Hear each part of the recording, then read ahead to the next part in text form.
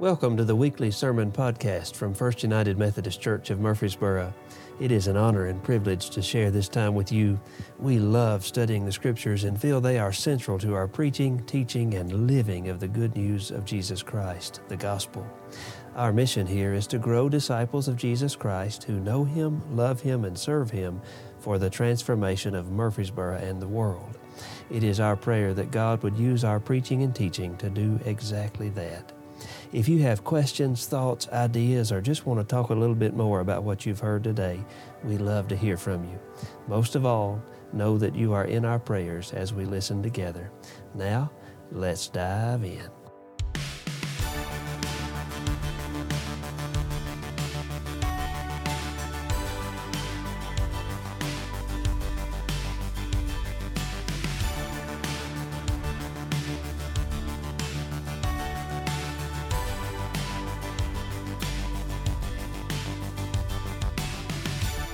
Let's pray together. Oh God, we are thankful for the gift of today. We're thankful for your power and presence, for your love, for your Son Jesus, who binds us all together in this baptism that is at the heart of everything we do. We open our Scriptures now, your word, to hear what you have to teach us about living like Jesus in an age of division. We close our conversation about that after many weeks of discussing this. We come to a very tough parable today. It seems they're all tough in their own ways. Help us to hear clearly what you have to say to us. Send your Holy Spirit, O God, to open our hearts and minds to you. We pray this in the name of Jesus. May the people of God say, Amen. We are in Luke chapter 16 today. We'll hear verses 1 through 33, I believe it is. No, 1 through 13, 1 through 13. This is the word of God. Then Jesus said to the disciples, "There was a rich man who had a manager, and charges were brought to him that this man was squandering his property. So he summoned him and said to him, 'What is this I hear about you? Give me an accounting of your management, because you cannot be my manager any longer.' Then the manager said to himself, 'What will I do now that my master is taking the position away from me? I am not strong enough to dig, and I am ashamed to beg. I have decided what to do so that when I am dismissed as manager, people may welcome me into their homes.' So, summoning his master's debtors one by one, he asked the first, 'How much do you owe my master?' He answered, 100 jugs of olive oil, which was a massive amount. He said to him, 'Take your bill, sit down quickly, and make it 50. Then he asked another, 'And how much do you owe?' He replied, 100 containers of wheat. He said to him, 'Take your bill and make it 80. And his master commended the dishonest manager because he had acted shrewdly. For the children of this age are more shrewd in dealing with their own generation than are the children of light. And I tell you, make friends for yourselves by means of dishonest wealth, so that when it is gone, they may welcome you into the eternal homes. Whoever is faithful in very little is faithful also in much, and whoever is dishonest in very little is dishonest also in much. If then you have not been faithful with the dishonest wealth, who will entrust you to the true riches? And if you have not been faithful with what belongs to another, who will give you what is your own? No slave can serve two masters, for a slave will either hate the one and be devoted to the other, or love the other and be devoted to the one. You cannot serve God and wealth.'" This is the word of God for the people of God, and so we say, thanks be to God. Let me just go ahead and say this is a strange parable. Okay, it's very bizarre. Jesus seems to be celebrating the dishonest manager. And that can't be right. We know in our minds that just can't be right. And yet there it is in black and white. Make friends for yourselves by means of dishonest wealth, so that when it is gone, they may welcome you into the eternal homes. That's very troubling, and yet Jesus says that from his own mouth. It does help to look back in chapter 15 to realize that we're still in Jesus' teaching on the lost being found. The whole crowd gets to hear about the lost sheep, the lost coin, the prodigal son and his brother. And then Jesus turns to his disciples and he talks about the dishonest manager. Are you getting the setting of how this is playing out here? We've got a manager caught embezzling. We've all seen this movie before, haven't we? We know what this is and how this works. Hey, man, we know what you're doing. We're going to sit down and go through your records line by painful line to find out exactly how much you have taken from me. And guess what? You're fired. We know how this goes. And the manager is quick on his feet. What am I going to do? It is very much like when an investment advisor in today's world changes firms, and we all know that he is not supposed to contact his clients. Who are the first people that he calls when he leaves the boss's office after giving 2 weeks' notice? Who does he call? He's got all his favorite clients on speed dial right there on his cell phone. He calls him right up. Hey, friend, for the next 60 days, I can't call you, but you can call me. It's been a pleasure to watch your portfolio triple in value these last few years when I've been in charge. I don't know what's going to happen now that I'm gone, but here's my cell phone. You can call me. We've seen this movie before. We know how this works. You can see the manager in Luke 16 flitting around from place to place. Hey, how much do you owe the boss? Oh, 100 jugs of olive. I'm settling things up. Let's just mark that 100 down to 50. You owe 100 bushels of 100 containers of wheat. Let's just say 80. Nobody's complaining, right? Nobody's complaining about how this plays out. When we hear that commendation, when the owner realizes what he's actually done, we hear something that sounds like commendation. It actually is something more akin to one thief being impressed by another thief's brazenness. That's what we're hearing. Look at you stealing from me twice. I'm impressed, but you're still fired. That's what we're hearing in the Greek here. Jesus says the children of this age, of this world, are more shrewd in dealing with their own generation than are the children of the light. Perhaps we could learn from them about investing our possessions in something of lasting value. This is a shift that we miss in the Greek.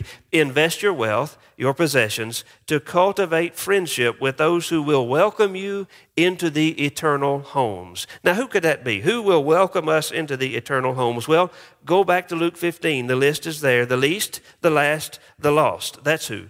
The sinner who once was dead and is now alive, the one who was blind but now can see, these are the ones. The sinners who will discover the grace of God, the ones with whom Jesus ate, the ones whom Jesus welcomed. Chapter 15, verse 2. Invest in them with all of your stuff and see what God will do.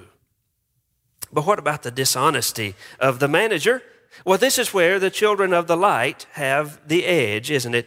We know what it is to be faithful in the little things, to be honest and true in the little and the much. Because of the Holy Spirit, we know exactly how to do that.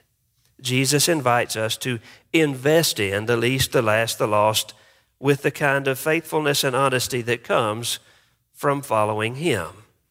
In verse 12, when Jesus talks about faithfulness with what belongs to another, Jesus helps us understand that all of the money and stuff that we think we have actually belongs to God. You and I hold it as a sacred trust to be used as the Lord sees fit.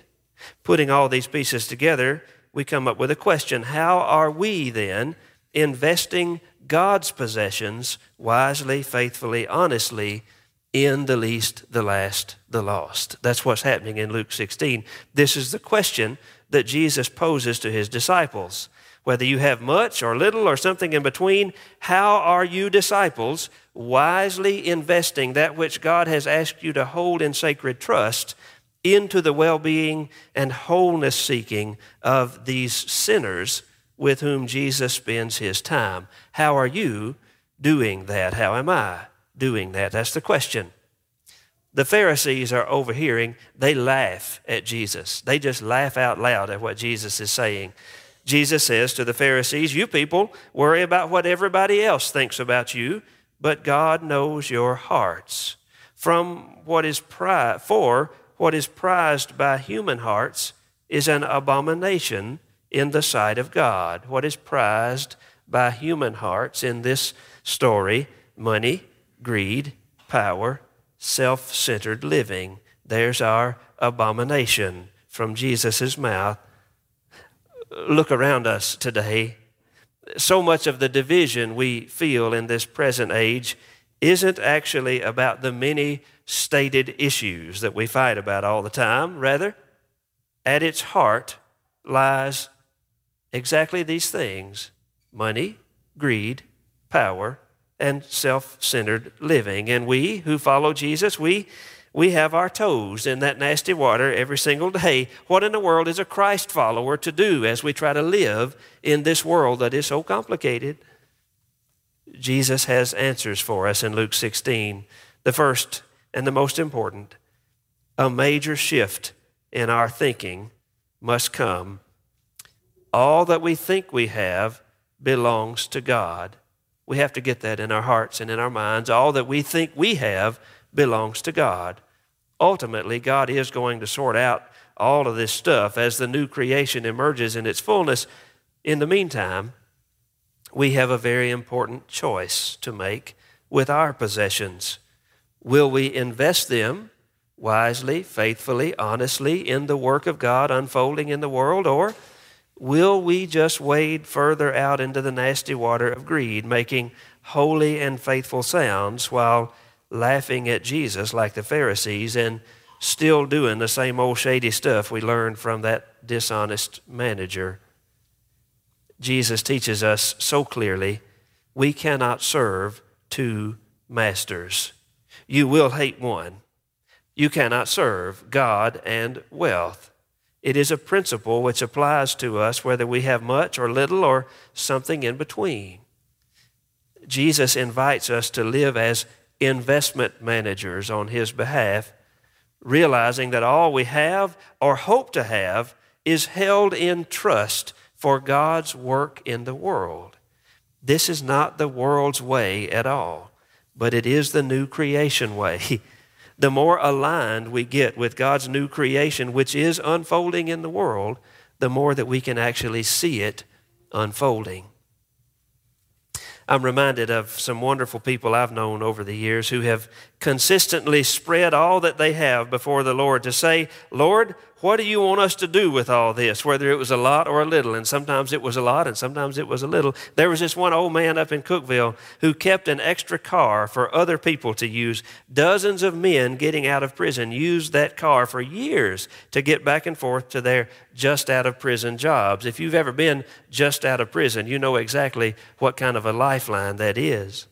I know several of you in this church family who have kept folks in their extra rooms and garage apartments and their rental houses while they got back on their feet. One family here in our church put all their children in bunk beds in one room so that they could have extra room for a neighbor whose family had put her out. They did all this in a 1,200 square foot house. Can you imagine making that work for 2 years? That's what they did. They did that because they felt it was important.